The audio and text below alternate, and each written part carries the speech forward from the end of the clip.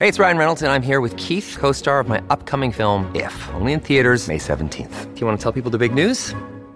All right, I'll do it. Sign up now and you'll get unlimited for $15 a month and 6 months of Paramount Plus Essential Plan on us. MintMobile.com/switch. Upfront payment of $45 equivalent to $15 per month. Unlimited over 40 gigabytes per month. Face lower speeds. Videos at 480p. Active Mint customers by 531.24 get 6 months of Paramount Plus Essential Plan. Auto renews after 6 months. Offer ends May 31st, 2024. Separate Paramount Plus registration required. Terms and conditions apply if rated PG.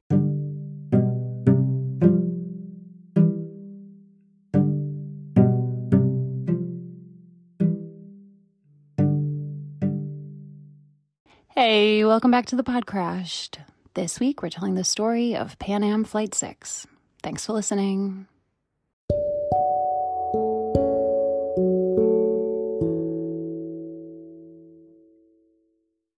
Oh, That- Mariah. How But are you, Casey?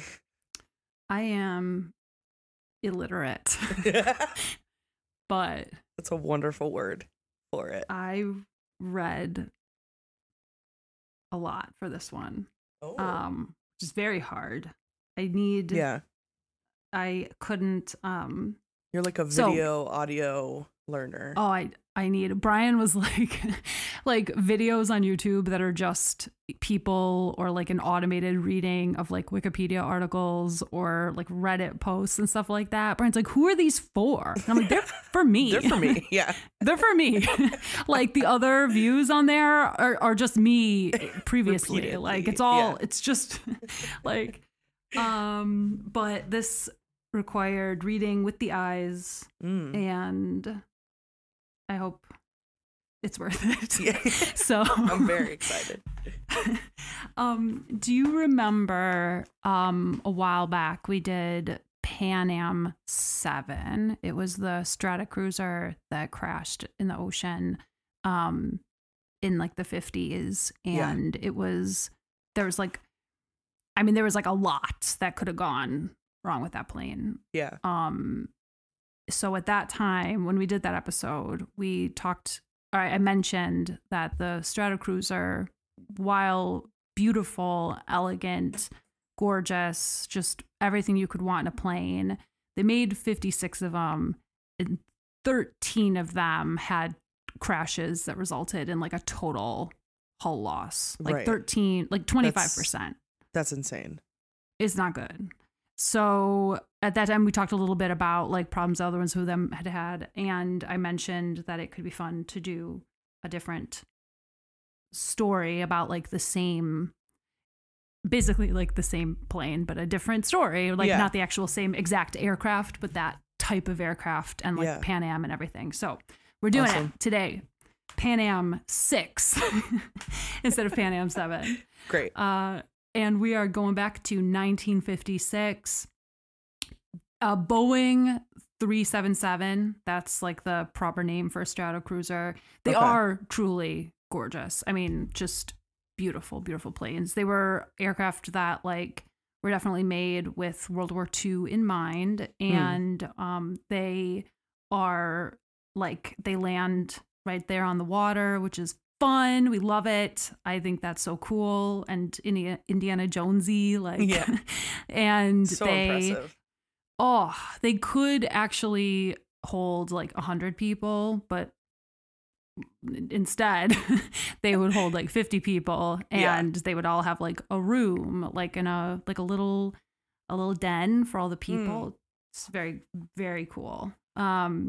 This one has 31 souls on board, 7 crew, so 3 flight attendants and 4 pilots. So those 4 pilots would be first officer or a captain, first officer, just like every plane has right now, plus flight engineer, which planes had, not so far into the past, right? You would have a flight engineer, and then at this time they also had a navigator, because there's not like computers doing all of the navigating and GPS and all of that. So that's the 4 cockpit crew. And then our flight attendants, we are getting names for everybody. Flight attendants are making the experience luxe. Now, these like Pan Am 6, Pan Am 7, Pan Am 8, these are flight numbers associated with these around the world flights they would do. So cool. Like just unfathomably cool. Truly. The flight, they would go from Philadelphia, which for anyone who doesn't know is on the east coast of the United States. They would go from there, then they would go around the world and like finish at San Francisco, which again, I don't like you still have to get from San Francisco to Philadelphia, right? You still got to get the rest of the way. You don't start a new life in San Francisco, but I guess maybe if you don't have to go back to Philly if you're from like Houston or whatever. I guess that's why it's around the world, and they just put you on the other end of the US and you can get wherever you're going from there. This particular one, Pan Am 6, the direction it goes in is Philadelphia. Not Philadelphia. This actual aircraft could start in Philadelphia or Terminal 1 or Terminal A at LaGuardia, the Marine Air Terminal. I'm pretty sure oldest continuously in service commercial terminal in the world, which at this time it was like a marine terminal. Like it was like a dock for boat planes. Just love it so much. And I love Terminal A. And if you fly in or out of LaGuardia, JetBlue owns it now, which is a real bummer, but just check it out. I don't know. It doesn't look like anything, but like check it out. It's cool. Gonna fly from either LaGuardia or Philadelphia and then to London, Frankfurt, Beirut, Karachi, Pakistan, Rangoon, Burma, Bangkok, Thailand, Hong Kong or Tokyo. And I couldn't figure out for some reason which one this actual plane we're going to talk about today did, if it stopped in Hong Kong or Tokyo. Honolulu, San Francisco. Like that's a cool trip. Very cool trip. Yeah. Like lots of variety. I also think lots of variety, right? Yeah. Yeah. Some serious variety. I guess nowhere, depending on the time of year, even like Frankfurt might be cold. I don't know. London might be cold. Like you could have like every weather. Like it's so. Yeah. Yeah. No, that's very cool. And the two legs of that flight, right, are going to be the two legs that are going to be the longest and like the most over water are obviously when you fly from the east coast of the US to London and when you fly from Honolulu to San Francisco. Those are healthy legs. Like that's like a pretty good, decent length flight, right? And today we're in the fall. We're in October. I'm sure it's beautiful. Probably a good time of year to go to like all these places. Yeah. Right? Like not totally. A milder time of year. Yeah. It's probably nice for every single place on this list. Someone's going to write and be like, actually, it's like terrible. Karachi is unbearable in October. I don't know. I'm sorry. Educate me, please. So the 31 of us are flying this gorgeous, super dangerous, oh my God, plane with 4 prop engines. So there's the external big propeller just zooming around and they've got 4 of them. So it's definitely going to be loud, but they did their best to like soundproof it with, did the best they could with what they had and made it as luxe as possible. Our captain is Captain Richard Ogg. His last name is OGG. That's a good name. Ogg. Yeah. He's 43. We got George, the first officer. He's 40. We got Richard, the navigator. He's 31. 2 Ricks? And we got two. And actually Rick. Like double Rick, Richard, Dick, Rick. All of them. I know I should give them different names. That name just went right out of style. I don't know a single Richard. You know what's funny? Is like the only reason I noticed it is because our CEO's name is Rick, but it's Richard. Oh, right. And I don't know. I was talking to him last week, so it's like yeah, it's been on my You're brain. like, wow, just popping up. Yeah, so many Ricks. Yeah. The flight engineer's name is Frank. A good name, Frank. Such a great name, Lil Frankie. He's 30, good age. Everything is good. Sweet and then Frank.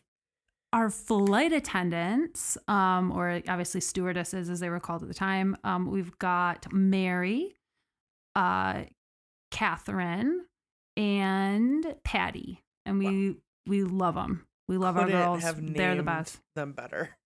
Right. Exactly. No, totally. Right. They all have the whole, if we did whole names on this show, like Mary is like Mary Ellen Smith or something close to that. I don't remember last, like just beautiful names. I love them. I love every single person. I love 100% of this crew. They're fantastic. Okay. So Pan Am uses the Stratocruiser for this flight. They also sometimes, they use the Stratocruisers, and they also use the DC-6B, which was like another plane that was like originally, it's a comparable plane that was also developed with World War II in mind, and now is being used for commercial aviation. And when they actually leave the U.S. at the beginning of this flight, they're actually in a DC-6, but then they switch it at some point and end up in a Stratocruiser. So on this day, October 15th, there is a little bit of weirdness. I'm going to say this right up front. There's some weirdness with the dates and times for all of these, and I tried to just choose, like, pick a lane and stick to it. Yeah. But we're talking about an around the world flight, so days and times are just going to be, like, what time is it right now? It's 9:05 p.m. where I am, but where is it where you are, right? Exactly. Like, it's so that's weird. So if anybody like looks into this and notices different times and things like that, it might be my mistake, but it might just be because like their reference to time is different. Yeah. In different articles and things like that. So I'm just gonna say October 15th. They in the evening. They've flown around the world. Everyone is in Honolulu, just soaking up the sun and enjoying the beauty of the world. And it trips over. So everybody boards up the plane in the evening to head towards San Francisco. And so everybody boards up. They have dinner. It's very luxe. Most of the passengers have cabins. There is like a less expensive ticket you can buy on this around the world flight where you don't have your own little like bed, but you have like, there's a lounge and with like couches and like big chairs. And then you have like a seat that is like a big recliner basically. So people who are just like, sounds good to me. Good enough. Yeah, exactly. Like this is not bad. Right. So there's a few passengers who don't actually have a bed and they have like this recliner, but the passengers, one way or the other, they board up, they take off into the sky. The pilots are up front having their dinner and, you know, whatever, doing their thing. The flight attendants are giving everybody this very luxe experience. And they're flying. They keep going, like time ticks by, they're over the ocean. Outside, it's like complete darkness. I don't know if you could, I think it would depend on the angles. So the cruising altitude is a lot lower at this time than it would be now. So I don't want to pretend to know things I don't, but so I guess I wonder if you can see stars out of the sky, out of your window on the plane. Yeah. And I don't know. I think probably the pilots can because they're like the windshield is up higher than windows are on the sides of the planes. But if you can't see stars, then it's 100% black outside, like just pure darkness, like darkness that's like hard to really even imagine because it's pretty rare unless you are flying over the ocean, right? Even in the dead of night. But so time ticks by, everybody has their dinner, everybody gets cozy and comfy and like is asleep. The passengers are all asleep. Patty and Catherine are like asleep too because like, hey, like, yeah, it's fine. You got to sleep sometimes, like, right? So, and Mary is the one who's on duty. So she's up and like reading magazines and seeing if anyone needs anything. They're getting close to the halfway point. And the halfway point here is in the middle of the ocean. And at this time, the like radio communication, the way the aircraft communicate with people on the ground. We talked about this a little bit in the Pan Am 7 story, but there's going to be intentionally placed, assigned points in the water where the U.S. Coast Guard has ships stationed. And when planes fly overhead, they get into contact with those ships to check in.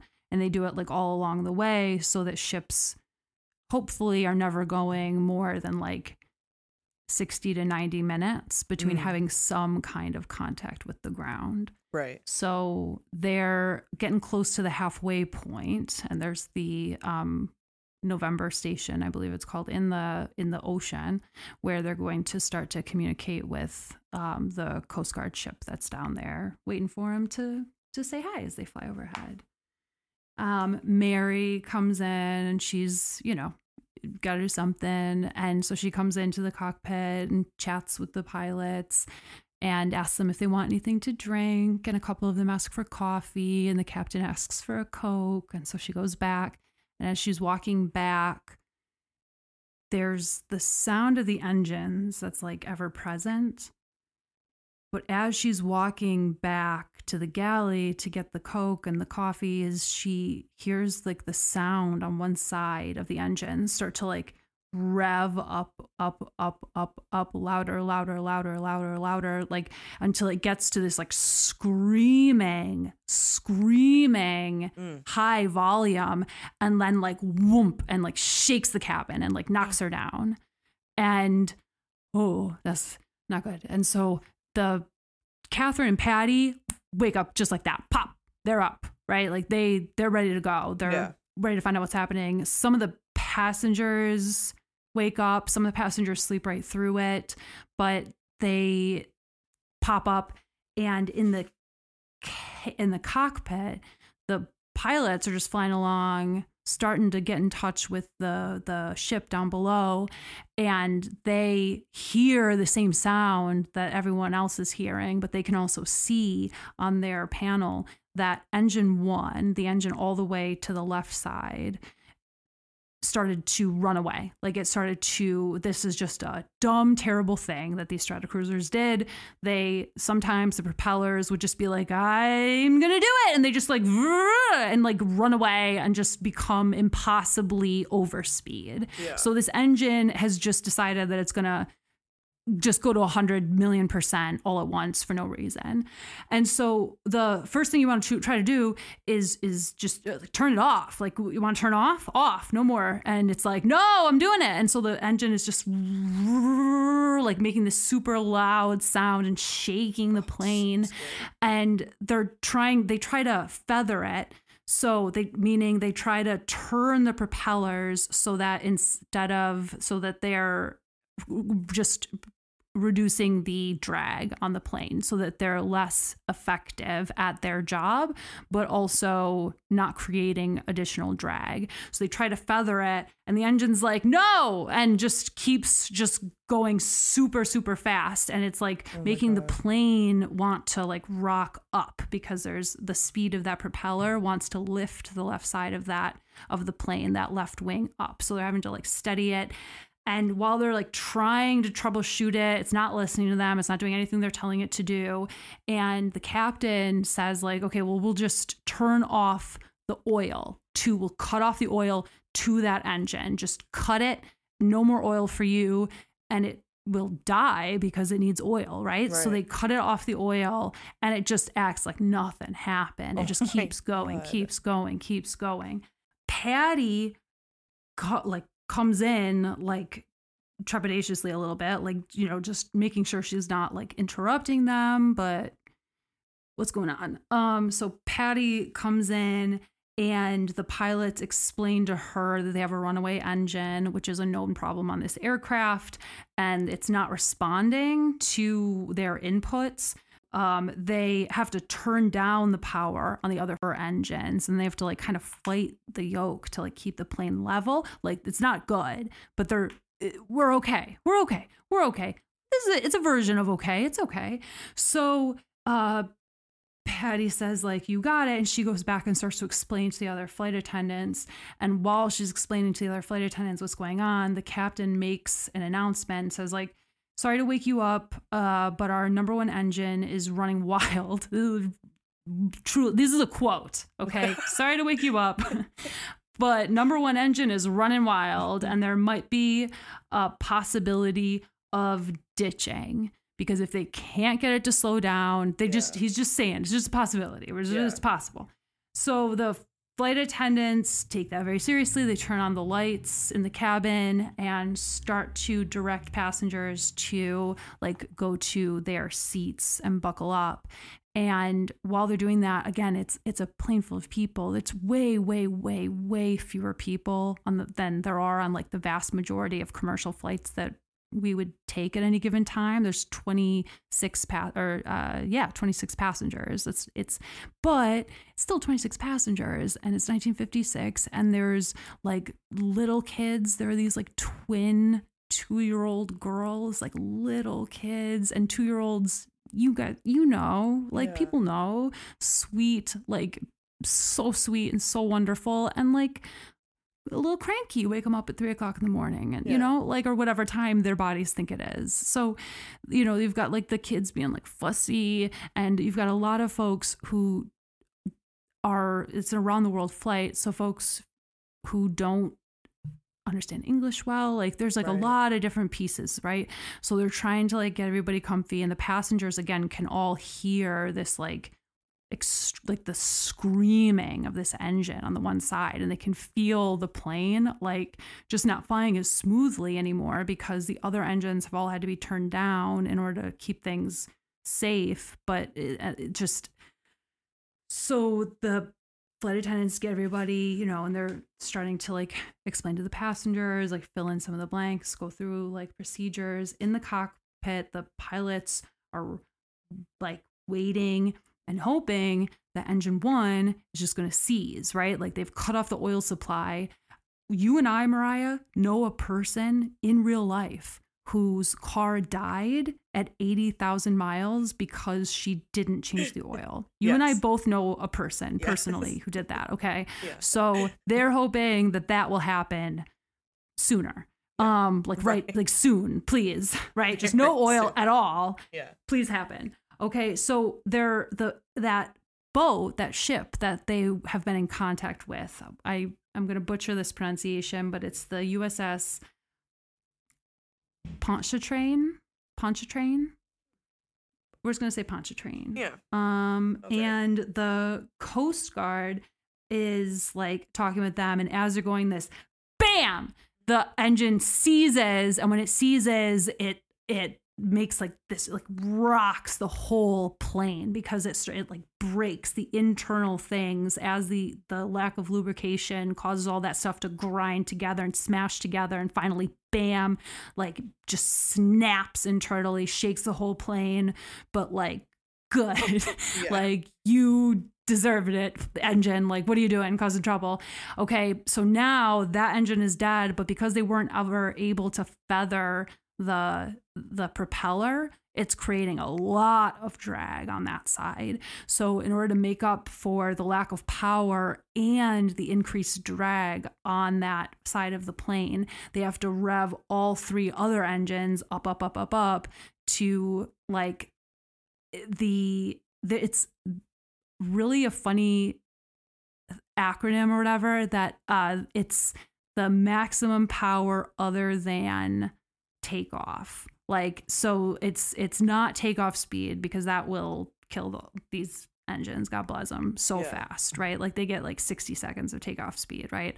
But it's as high as it can go without maxing out and putting it at even more risk. So they've got those 3 engines revved pretty high, and 1 engine that's not producing any power at all and creating a lot of drag. So they're talking to this boat, the USS Pontchartrain, and it's pitch black outside, and they're doing their calculations about like the fuel consumption and the drag, and the plane is like having a hard time maintaining its altitude, and they're like, there's nowhere to land. They're halfway. All of this happened at almost exactly the halfway point between Honolulu and San Francisco. And there is nothing. There's nothing there. Yeah. There's nothing there. There's no islands. There's no nothing. And they're doing these calculations and they're like, we're going to have to ditch in the ocean. And they got to figure out how to do that or what that's going to look like. And the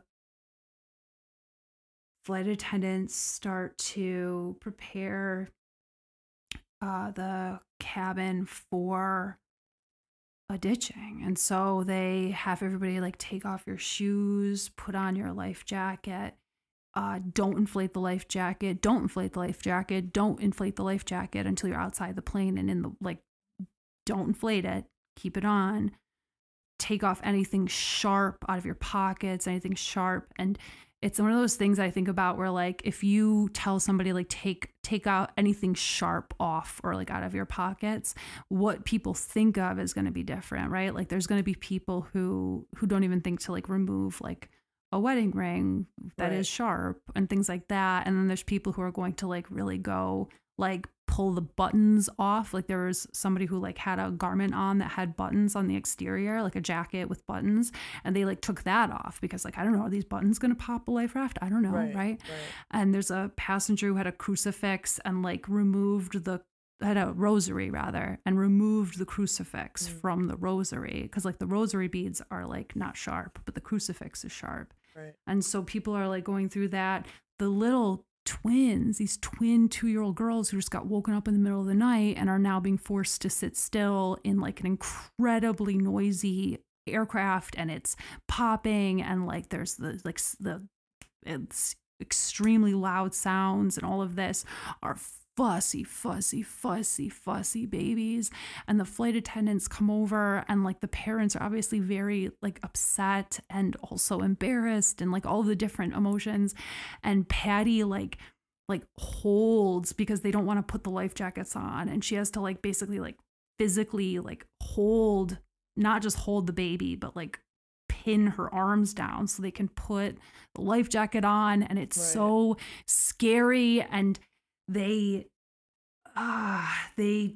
in the cockpit though, they're talking to the Pontchartrain, and the Pontchartrain is, the vibe they're bringing is like, it'll be fine. It's fine. The ocean is so still and peaceful right now. It's fine.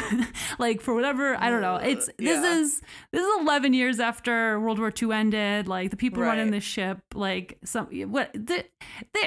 fine. You're fine. And I mean, they're taking it seriously. I don't want to act like they were dismissive because they're taking it very seriously. They're giving them all the relevant information. But for example, they're like, the water is 74 degrees. Like, it's fine. You're fine. Right. It'll be great.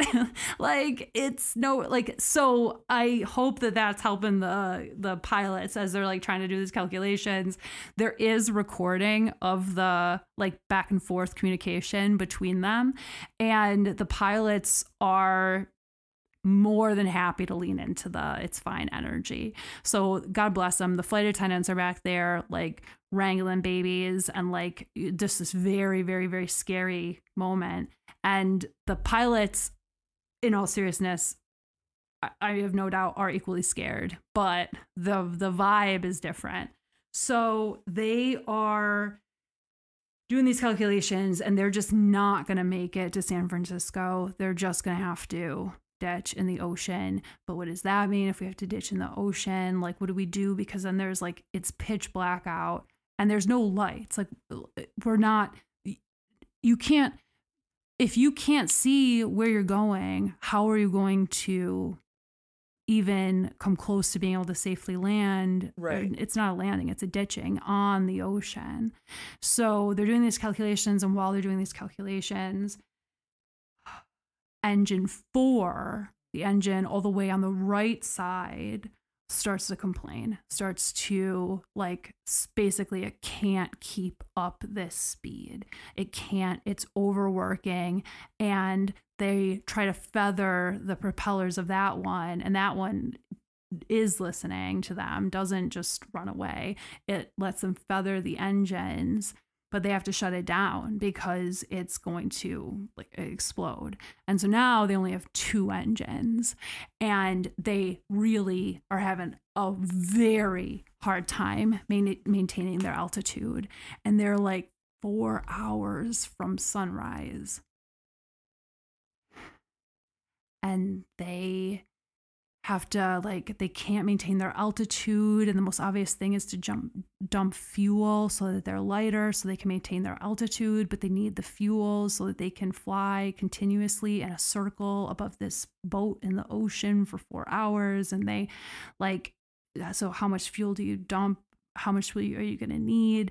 What's going to happen if we lose another engine and we only have 1 engine? Like what, like just all of this, just they thankfully have a lot of brains in on it, right? Like they're figuring it out. They've got 4 people in the cockpit doing those calculations and weighing the different options. And they've got the people down on the Pontchartrain. Like they're also able to like advise, tell them what they think, tell them what they have available. Like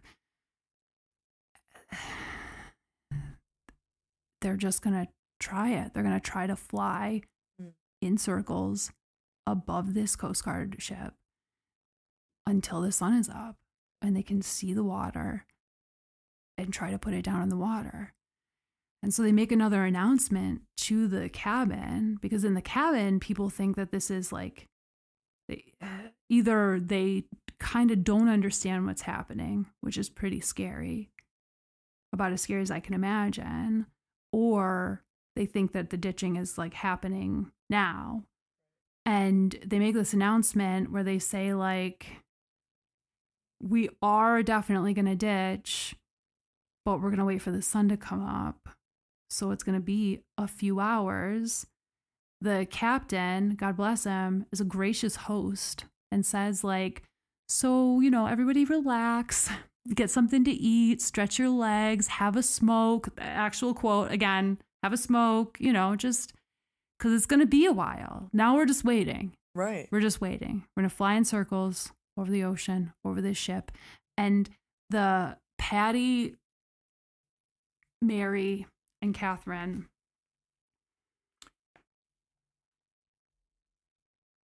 get up, and everyone's barefoot, and they just slowly try to like kill time in a way that, and it's that the thing I keep thinking about is like, I'm sure you've had this happen where you kind of got to kill time, but you're also extremely aware that you could forget something. Right. And that's a horrible feeling. Like where, because the thing is again, a ditching in the ocean is incredibly dangerous, actually, no matter how calm everyone is acting. It's extremely, extremely dangerous. And this is 1956. Like people die in plane crashes much more often in 1956. And so the flight attendants like hand out cigarettes and magazines, and they hand out they serve some food, coffee.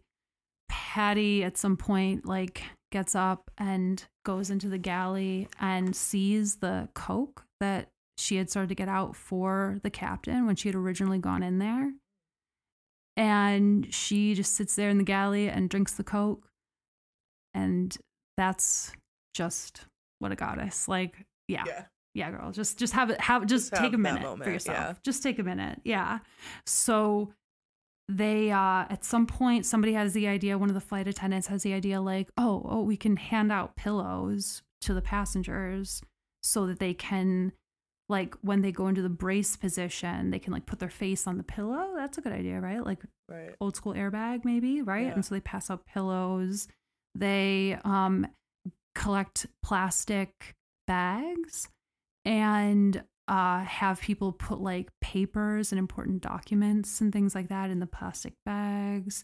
Like, but it's just that in the cockpit, it's just flying in circles for hours and hours and hours and like trying to chit chat, trying to like keep an eye on everything. It's like you're pretty aware, right, of what's happening, but it's just all four of the cockpit crew take turns like coming out to the passengers and like trying to make them feel like calm and relaxed and trying to let them like feel like it's no problem, it'll be fine. Everyone, all of the crew keep using the site of the Pontchartrain. They're in complete darkness except for this little line of light down in the ocean. And the Pontchartrain is like, they put out like a APB basically to like all of the ships in the area and tell them to like make your way over here. This plane is like, it's a pretty rare thing to have a ditching that's planned hours in advance, right? So they're able to get other ships to come to the area to like help with any rescue. And right. So there's flying circles and watch the other two engines and hope that the other two engines don't give them any more trouble. And as it starts to get closer, some people fall asleep because you will, right? Some people will. As it starts to get closer and closer to dawn, the pilots start to practice just like ascending and descending. So just seeing what they can actually do with two engines. Like if they come in to try to ditch, how easy is it for them to ascend away from the water if they want to like abort the ditching, basically, like how. So there's no protocols for any of this, right? It's not. So they like try ascending and descending. They try like they're just going in big circles the whole time. Everybody just kind of like mills around until it's getting closer and closer and closer, and it's in that like light, like hazy pre-dawn time. And the Pontchartrain, they have foam, like flame retardant foam, the way that the stuff that like firefighters use at the airport, and they have that foam and they blow a bunch of it out onto the water, make like a runway, air quotes, runway in the water where they want the plane to land. Like you ditch here. Yeah. And if something catches on fire, hopefully this will slow it down, and it gives you like a place to aim. Lay that out for them, and the pilots can see them doing it, and it's time. The pilots are all in the cockpit. The flight attendants wake everybody up who's fallen asleep. They have people like put their life jackets back on. They reiterate for the millionth time, do not inflate your life jacket until you're outside of the plane. They make sure that everybody's gotten anything off, like sharp things. Anyone who's put your shoes on, take them off again. They go over like, these are the doors, right? And over the doors, there are inflatable life rafts. So they kind of like designate people like this passenger or that passenger, take the life jacket down. The navigator. So the navigator has, like there's Richard number 2, like his work in the cockpit, right? He's not controlling a part of the plane, right? So he is going to come out and sit in the seat closest to the main door, the main entrance door, so that he can open it as soon as it's time. It's time.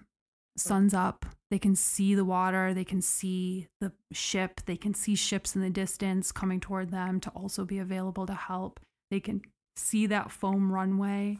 Richard, the navigator, like sprints out of the cockpit and sits down next to the door, and like he straps in and says like, this is it, which it's like, oh boy, you're right, like, oh. And so everyone is buckled in, and the parents of those like twins they've been asking right along, and they keep getting the answer, but they ask again about like how they should hold their kids, because each of the parents has one of the girls in their laps and are like holding them. And it's that the instinct, you want to strap them in like to you, like under the seatbelt next to your body, but that's very dangerous. You can't do that. Your weight will like smush them, right? So you have to like keep them outside. The kids could sit in their own seat, but they are little, right? They're little, and there's not guidelines for every little thing. It's 1956. Everyone's just using their best judgment, right? So the parents are like holding, each of the parents have one of the little girls, and everyone is like just waiting and praying and looking out the window or closing their eyes or trying to deal with it however they can. And they've got the pillows in their laps, and the pilots make the announcement that they're going to land. They use the word land instead of ditch. And they say that they decide that they're going to do a practice landing first and then come around and do it, because seems like they're able to ascend even with two engines as long as they don't push it. So they sweep around and they come down and they fly just like a couple inches over the foam, and then they lift back up, not very high, come around. The pilot makes the announcement after they rehearse the landing. He makes this last announcement and says the conditions below are ideal. The water temperature is 74 degrees. The waves are only inches high. There's absolutely nothing to worry about. Things couldn't be better for us. I'll soon give you a warning, and 1 minute before we touch down, I'll tell you this is it. Do as the stewardesses tell you, please. And he swings around and makes the announcement over the thing and says, like, this is it.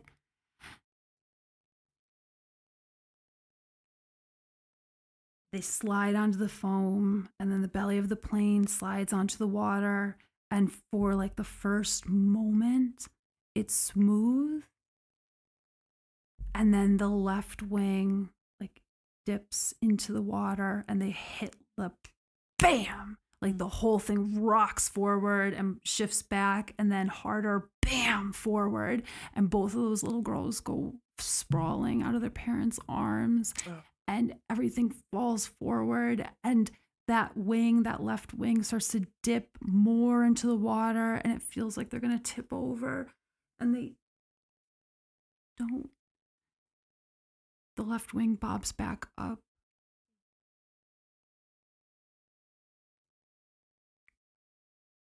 The tail of the plane snaps, and water starts to come into the plane.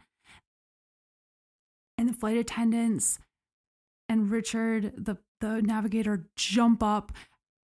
As soon as the plane is like still enough, they can feel the water like splashing onto them. And the flight attendants, Mary, Patty, Catherine, Richard, jump up, start to grab the rafts up out of the thing. Richard slams the door open, pushes the door open and inflates the raft, and then tries to shove the raft through. And Patty runs over to where the raft is, and it's the door that's closest to her, and the raft gets like stuck in the door, and Patty and Richard like just hurl their bodies against it, like ram into it, and pops out onto the water.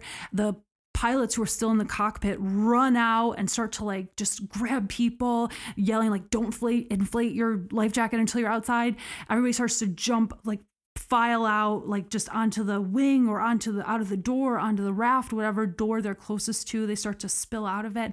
Everybody like grabs, like the little kids, like grabs whatever they can, not their stuff, but whoever they can.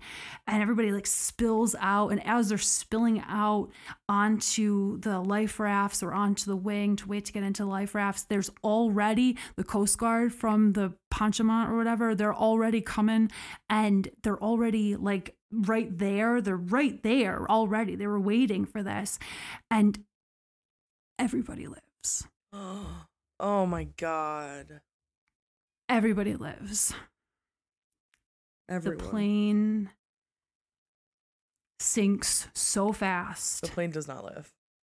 The plane does not live. The plane sinks so fast, but not so fast. But the people were faster. The plane sinks so fast. Oh my God. But they were faster. And they got out into those life rafts and they paddled on toward the Panchimont and they watch the plane just like vanish under the foam. Oh my God. And just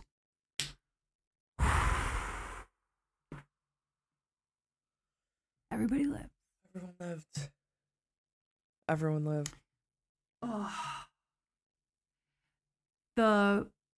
There are tons, like an incredible amount of pictures and video of the ditching, because the Coast Guardsmen, like on the ship, had cameras and took like pictures of the landing, of everything. So so there's like an Old Life magazine article about this that like I found, like the full article with the pictures. Yeah. The pictures are unfortunately like just the quality of the uploaded magazine aren't that high. Like the quality is not that good, but I think it's still worth it. And I was thinking about reading, you know how what I really want to do is read Little House on the Prairie and just post that. But I was thinking about like as an extra like freebie or whatever, just reading that article and posting it as like a bonus. Yeah. Because it is a good time. But that'd be great. Yeah, everybody lived except Gosh. the plane. That's such a long time to be in such a state. Hours. Like hours. Oh. And they had to like keep clear and like focus and like. Oh my gosh. It's just, and again, like I just think about like they were all asleep when this started. Right. And then you get woken up in like the scariest way possible. And then, yeah, like the people who could fall asleep, God bless them, right? Like that's honestly great that they could sleep, because it is just waiting, but it's so scary and you're so full of like just stress hormones. And then just like people who can't, for whatever reason, either like small children or like folks who like just can't get the information in English and understand it, right? Like folks, it's an international flight, like just how lonesome that can be anyway, but then how like lonesome and scary it would be in something like this. But I love thinking about the pilots just chatting it up with the Coast Guardsmen, like just having I mean, it's so scary, but like, I mean, all of these guys were in World War II, right? Like probably not the Coast Guard. I mean, some of the Coast Guardsmen, and then some of the Coast Guardsmen are going to be like 18 and they're probably on the radio, like razzing the 18-year-olds for not fighting in World War II or whatever. But like, just, I don't know. It just like such a, I'm so glad they lived, because 4 hours and then having like half of them die or something. I wouldn't have done, at least not today. I wouldn't have been the day for that. Yeah. But it's not and I think that day. Like then having to get back on a plane and go home. Oh my gosh, right? Like I'm only flying during the day. Oh, yeah, no. Stupid engines, Stratocruisers. Oh, so luxurious and so Truly. Deadly. Yeah, real bad. Oh my gosh. Not good. Not good at all. Can't believe they lived. I definitely did not think. Like, no way. I can't. The thought of, I know I like almost always hone in on this, and it's like easier in this story because everyone lived, but just the feeling of like, it is so hideous to imagine like holding your baby and like feeling them get like ripped out of your arms by just the forces of like the crash. Like that is just, I can't, it just, and then like the thought of, then like scooping your baby up off the floor and they're okay. Right. Like that's such a relief, but oh my gosh, just the physical experience of that is so horrible. Right. Because you're also feeling the emotional side of it as well. Like all at the same time. It's just. Well, and they're 2-year-olds and they're being like fussy because it's the middle of the night and just like what that's like when you're like really, for whatever you have going on in your grown-up brain makes you really, really, really want to like have like a nice moment with your baby, but your baby is just like just whatever. Exactly. So many emotions. So many. Wow. The thing that like the Life article, like the Life magazine article specifically, is very like praises the kind of like stoicism and like the compliance of everyone involved so much, and that it's just jumps out at me that is like,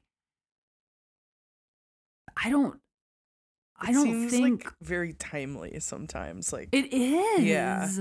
Yeah. It that's is a very like timely such way to write that article. Like it's such a like a artifact of that time where like that's something like you praise those qualities. Exactly. Like people being like and people stoic like wanted to read about it. Yeah. Right. Yeah. And like celebrate and like be inspired by that like bravery or that like I don't know. It's such like an interesting. That is a good point. There are very few articles like that. Yeah, I feel like there are very few articles like that these days in reference to like the helpers or whatever. Like, you know how Mr. Rogers says like watch for the helpers. Yeah, Mr. Rogers. Sweet Mr. Rogers. And it's just like not, I don't know. Yeah, it's definitely changed for sure. And just the verbiage and the tone, I think.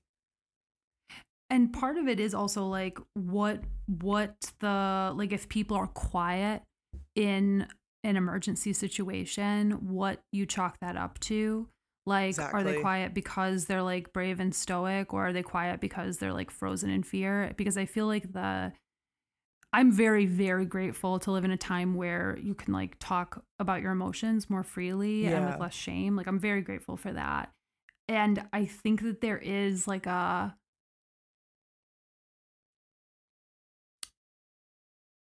think that a lot of times people have a really hard time making sense of their own emotions and behavior in really extreme situations.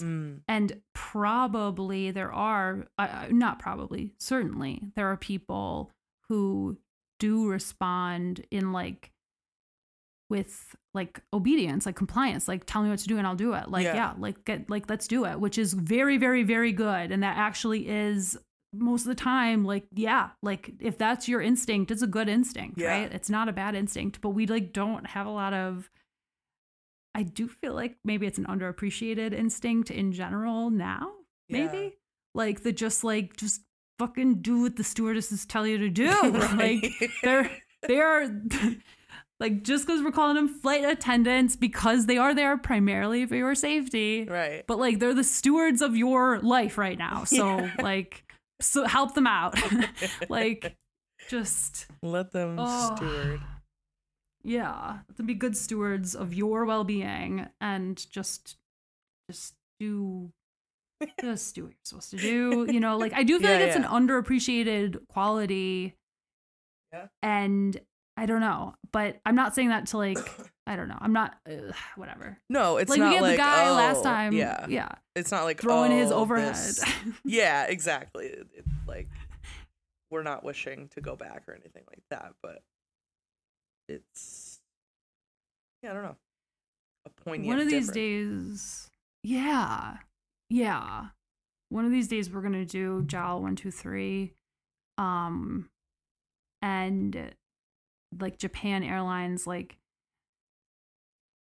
there's a great deal of that, you know, in the 80s on that plane. And I think that that's, again, there is like a cultural element. I don't know. It's just so interesting to me, like how it just is so noticeable. Yeah. How different, like if this same article was written about the same thing, they would probably emphasize the like fear, right? Like the emotional side of it, I would think. Totally. And they would probably emphasize like, maybe I'm probably biased because I just got to tell the story and I got to emphasize what I wanted to emphasize. Right. So you already maybe know what I think, right? Like our girl drinking that Coke in the galley and just taking a minute for herself. Yeah. Oh my gosh. I don't think I've ever related to someone more in one of these stories. Right.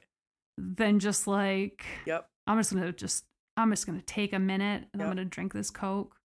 And I'm not going to bring it to the captain. Exactly. I want him to have what he needs. I'll bring him a different one. If he wants one, I'll bring him a different one. Of course. But I'm just going to drink this in silence. This Coke is mine right now. I need this. This Coke is mine. This moment is mine. Yeah. We're going to be up here for 4 hours. I'm drinking this Coke. Like that.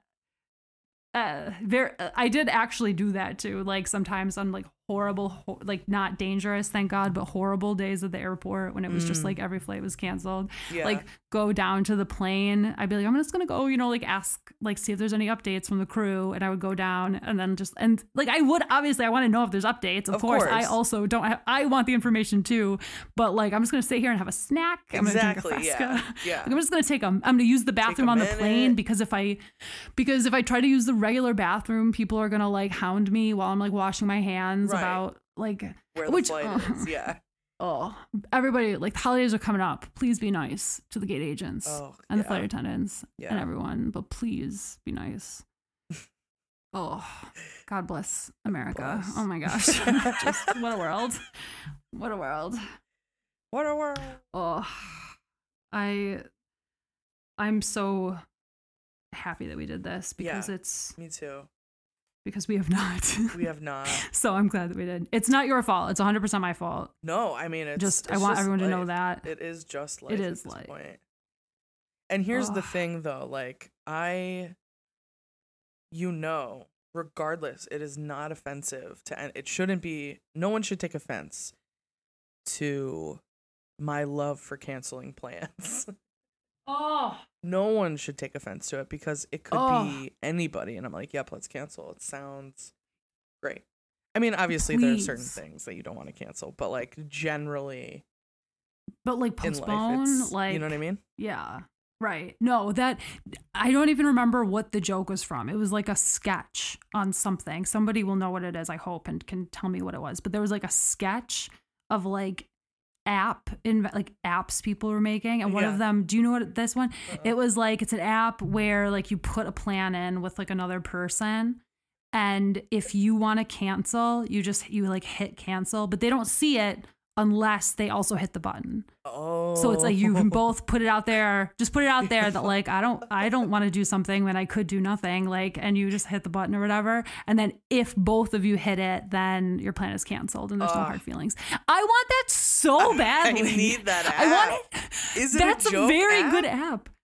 I don't know. It was like a sketch. It was like a joke. I really hope someone can remind me what it's from because I want to know. It's like, my God, I need this app. But like, it's just someone who knows how to make apps, make that app and then sell it to Instagram or whoever or whatever. Google sell it calendars. To Apple. Right, exactly. Just sell it to them for $1 billion and like whatever. Send me one tiger or whatever. Yeah. Not a tiger. That's not okay. But an animal that doesn't mind being in captivity. Yeah. But it's fine. So just whatever. You're rich. Figure it out. Like, figure it out. We gave you the idea. Goddamn. And then, give a kickback to whoever actually made that sketch, who I can't remember. But right. But yeah, I want that app so badly because I mean, I can be super excited about things. Right. That's but the like, thing. Yeah. Right. But like if it's between, and like, obviously I love talking to you. We talk almost every day. I love you, Mariah. Right. I love you so much. If there is an option to do absolutely nothing or whatever, like nothing. the thing is that I need to do, you know, right. or do something else. Right. That's really what it is. Right. Yeah. But what it is, like, that thing, my like dear, sweet, beautiful mother was talking about how like we were chatting last week and she like had the house to herself on a Saturday, like a day off. Yeah. And we were just talking about how she's like, I can just, like have like 5 different projects going, like just like start one in this room and then like walk to another room, have a different thing going on in there, and just get all 5 projects, like 95% done, whatever. We're not aiming for perfection here, but just like slowly by like rotating between them. Yeah. And that's part of the reason why it's so hard if it's like, oh no, now I have to like do with something that takes me away from all 5 of these tasks. Exactly. Like that's it. Yeah. I will not complete a task for weeks now. Like, what do we? Right. It's like so you hard. lose that motivation. Oh, it like, just. I spent all that time in my brain organizing it, and now it's just something has come in between it.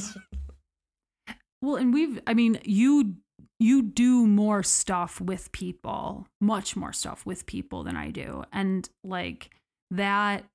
Yeah, is incredible. Like, wow, how? but it is. But we were talking about how, like, and again, guys, anyone who's listening to this, we love you so much. Yeah. And I don't know if like people who aren't like this or don't feel this way, people who like are truly like energized by spending time with others and stuff like that.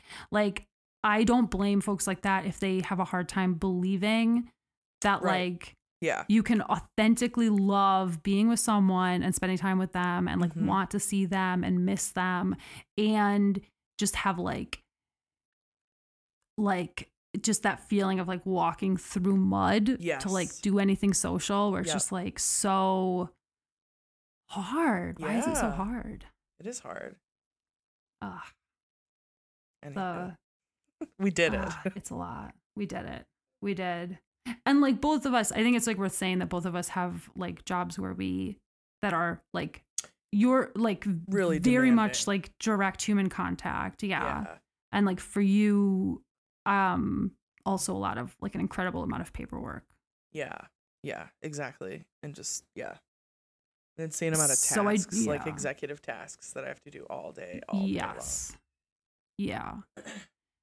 I do think about like times in my life where I've been much more social, and that is like a major difference is that like the stuff I had going on in my life at the time, like my job or the work that I was doing at the time was like much more like either like not customer facing or like just didn't have the same. You're not spending like the bulk of your week doing something that like kind of taps into that social, like human interaction energy. Exactly. And like talking all the time and just like having to come up with original thoughts.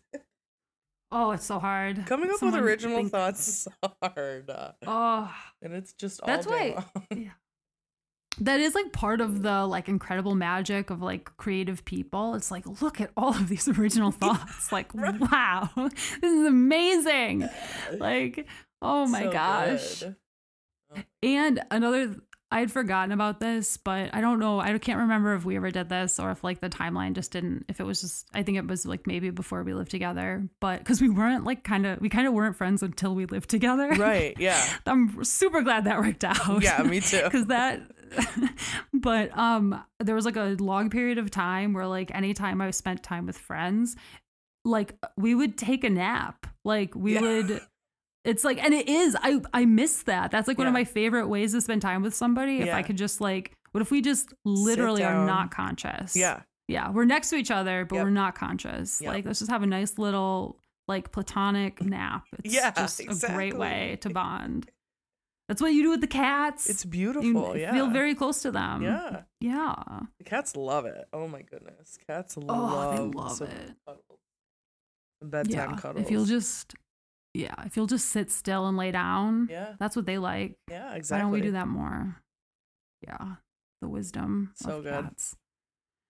Oh, I love you. Oh my gosh, you have a a fact. I want to hear it. I posted something, and I think I texted you about this, but I posted something on the Instagram, and I just wanted to re-highlight it because it's just such an amazing... He was just such an amazing man, but Sir Robert Charlton passed away on the 21st of October, and he was one of the Manchester United players who survived the plane crash. He was one of the only ones. And there are endless facts about him. Like, obviously he was born in the 30s and just died. So they're like, very, a lot of life, very long life. Yeah. And has done so much. But, the first thing, I don't know if you do this, but when I get into like my research tunnel rabbit hole, things, I always look at the early life. The marriage to see if they're married. Yeah.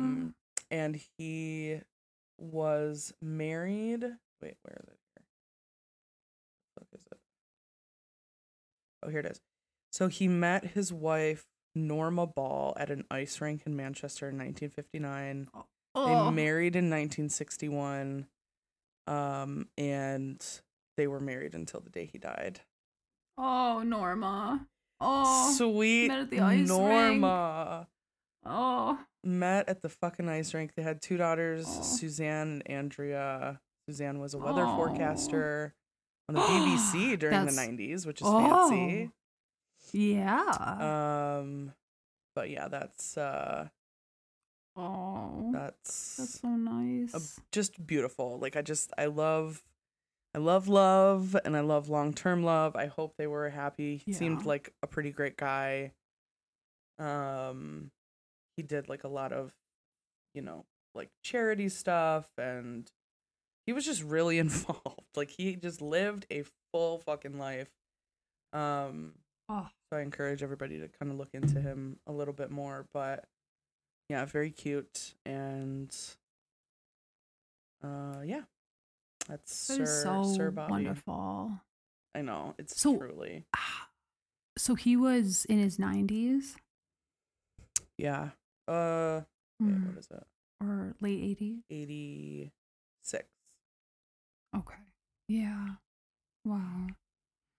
Incredible. And he was one of Manchester's best players. And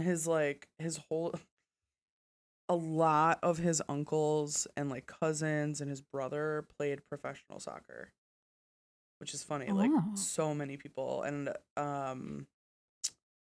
yeah, I don't know. He just had a really cool life. So I encourage you all to take a look at least his Wikipedia page. Yeah. Well, yeah, I do the same cool. thing. But yeah. That like the personal life thing or the early life, like just seeing, because I love stuff like that because it'll have like the most random stuff. And it's if you're like in the mood to fall down a rabbit hole, A+. Like, A+, yeah. I have no memory of why I was looking up Joaquin Phoenix. But like finding out that Joaquin Phoenix was born in like the Children of God cult, and like his family changed their last name to Phoenix when they left the cult, so because they're like rising from the ashes of this cult or whatever. Like that's just great. I'm so glad I read that. I need that context. I'm so glad to know that. Yeah. Yes. I need to know it. Also, yeah. I'm going to edit this out. I'm like 99% sure I'm going to edit this out because this doesn't belong on the airwaves. But like, did you say that a lot of his family also played professional soccer? Yeah. Yeah. That like, how much time in your mind is dedicated to considering like you and Ty's genes and like what sports your kids would be good at? I think about it too much. No, you think about that too? All the time. Yeah, Ty. All the time. Well, and Ty specifically talks more about what sports he like will refuse to let our kids play just because of safety. Yeah. Like football's out. Like he is very serious about our kids not playing football. Ty is I just have to live with the fact that Ty is a better person than me. Like Ty's moral code is more pure than mine because like unmatched with anybody on this planet. I swear to God. He's got such a like Ty, and he's so kind and gentle about it. Like there's I don't even know how many text exchanges I have with Ty where I say something and the answer is like oof, and then like, well, how about this version of that thing you just said? And I'm like, okay, like. Yeah, that sounds better. But like, because obviously like football that's a huge, guys, it takes up so much mental energy. So much. Although I do blame Ty for that because he made me play stupid fantasy football. It's ruining my life. Yes. But which you are killing at, by the way. We should tell the people that you are done. Does Aaron listen to this? No, I don't think so. That was actually one of the things. I know. That was actually one of the, you know what it is. Yeah. I was like telling the person who's doing better than me in fantasy football, I was like, we have to like collude to bring her down. And Ty wrote back, oof. And it was because it's like, okay, is it immoral, Ty? like, but no, I'm just I'm a joke. On him. But no, that the gosh, what was I gonna say? The Ty is like, our kids cannot play football because they will die, right? And it's horrible, and like we love all of the I know, like Brian asked me the other day, he's like, why do you like Tua so much? And it's like, I like Tua because he's gonna like OJ his whole family in like 30 years, but he's like, right now he's 23, baby, and he's really good at football. He's just going to do it. Three concussions in 2 weeks. I don't know. Who knows exactly what's going to happen? But he's so good at football. I don't know. If I loved him, like if he was my son, brother, friend, like I would be begging him to quit football. Yeah. But if I was him, nothing could make me quit. No, not a like, single thing. Yeah. That's So, but Brian and I were talking about that, like, would we let our kids play football or whatever? Yeah. And it's just like, okay, but they'd have to be like really good at football. Yes, very, like, very what if they're, good. if they're in like, but I mean, like, if they're in like the top, like 0.01%, then it's kind of like, oh, are you good at baseball too or not? Exactly. Like, oh, that's, but like, if you're good at, but if you're athletic, I mean, you might as well just play baseball. Like, yeah. There's so many other sports. There's so many other sports that I don't know that you can get good at. I know. Flag football. Let's bring back flag football. Yeah, or not like, bring it back. I mean, we're starting to. It's going to be in the Olympics now. Bring it. Yeah, that's good. I'm very glad about that. Yeah. And I think it would be, or like rugby even, because like the absence of pads reduces injury because they're not running into each other at the same like velocity. Right. But yeah. Oh, football. It's horrible. I don't know. They got it. Oh gosh. Okay. I want them to play hockey. I love you. I love you so much. Hockey? Yeah. Hockey in this area, like that's like highly plausible. Yeah. Like they can play hockey up here. I love hockey. Yeah. I don't know. I figure you put them in gymnastics when they're babies. Oh, and then like let it go from there. Cause like gymnastics when you're a baby, you get that like flexibility. You get to, like, flexibility and like body awareness. Yeah. See where it goes from there. Exactly. But yeah. I love you so much. I love you too. Thanks for telling that story. Thank you for listening. Yeah. You're wonderful. And I love you. Love you. And we love you all. Thanks for sticking around. We love you so much, guys. You have been so gracious. Yeah. There are definitely a few of you who have emailed and we have not gotten the chance to reply. We will be doing that soon. And I know, I don't know if people like believe this, but like it is truly such a source of joy. It is such like dessert. It is like pure dessert to get those like messages. It is so wonderful.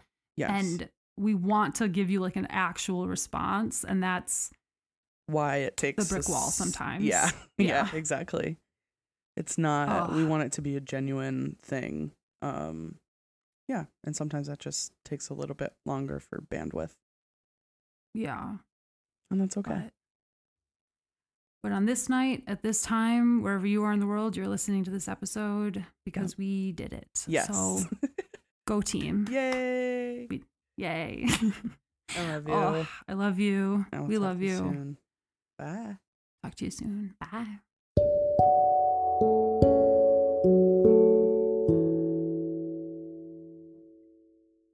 Thank you so much for listening to this week's episode of The Pod Crashed. We so hope you enjoyed it. If you want to get in touch with us for any reason, you can email us at thepodcrashed@gmail.com or message us on Instagram or TikTok. Love you all so, so much. It's fall. Everything is crazy and nothing makes sense. I don't know. I love you guys. Thanks for listening. Hey, it's Kaylee Cuoco for Priceline. Ready to go to your happy place for a happy price? Well, why didn't you say so? Just download the Priceline app right now and save up to 60% on hotels. So whether it's Cousin Kevin's Kazoo Concert in Kansas City, go Kevin, or Becky's Bachelorette Bash in Bermuda, you never have to miss a trip ever again. So download the Priceline app today. Your savings are waiting. Go to your happy place for a happy price. Go to your happy price, Priceline.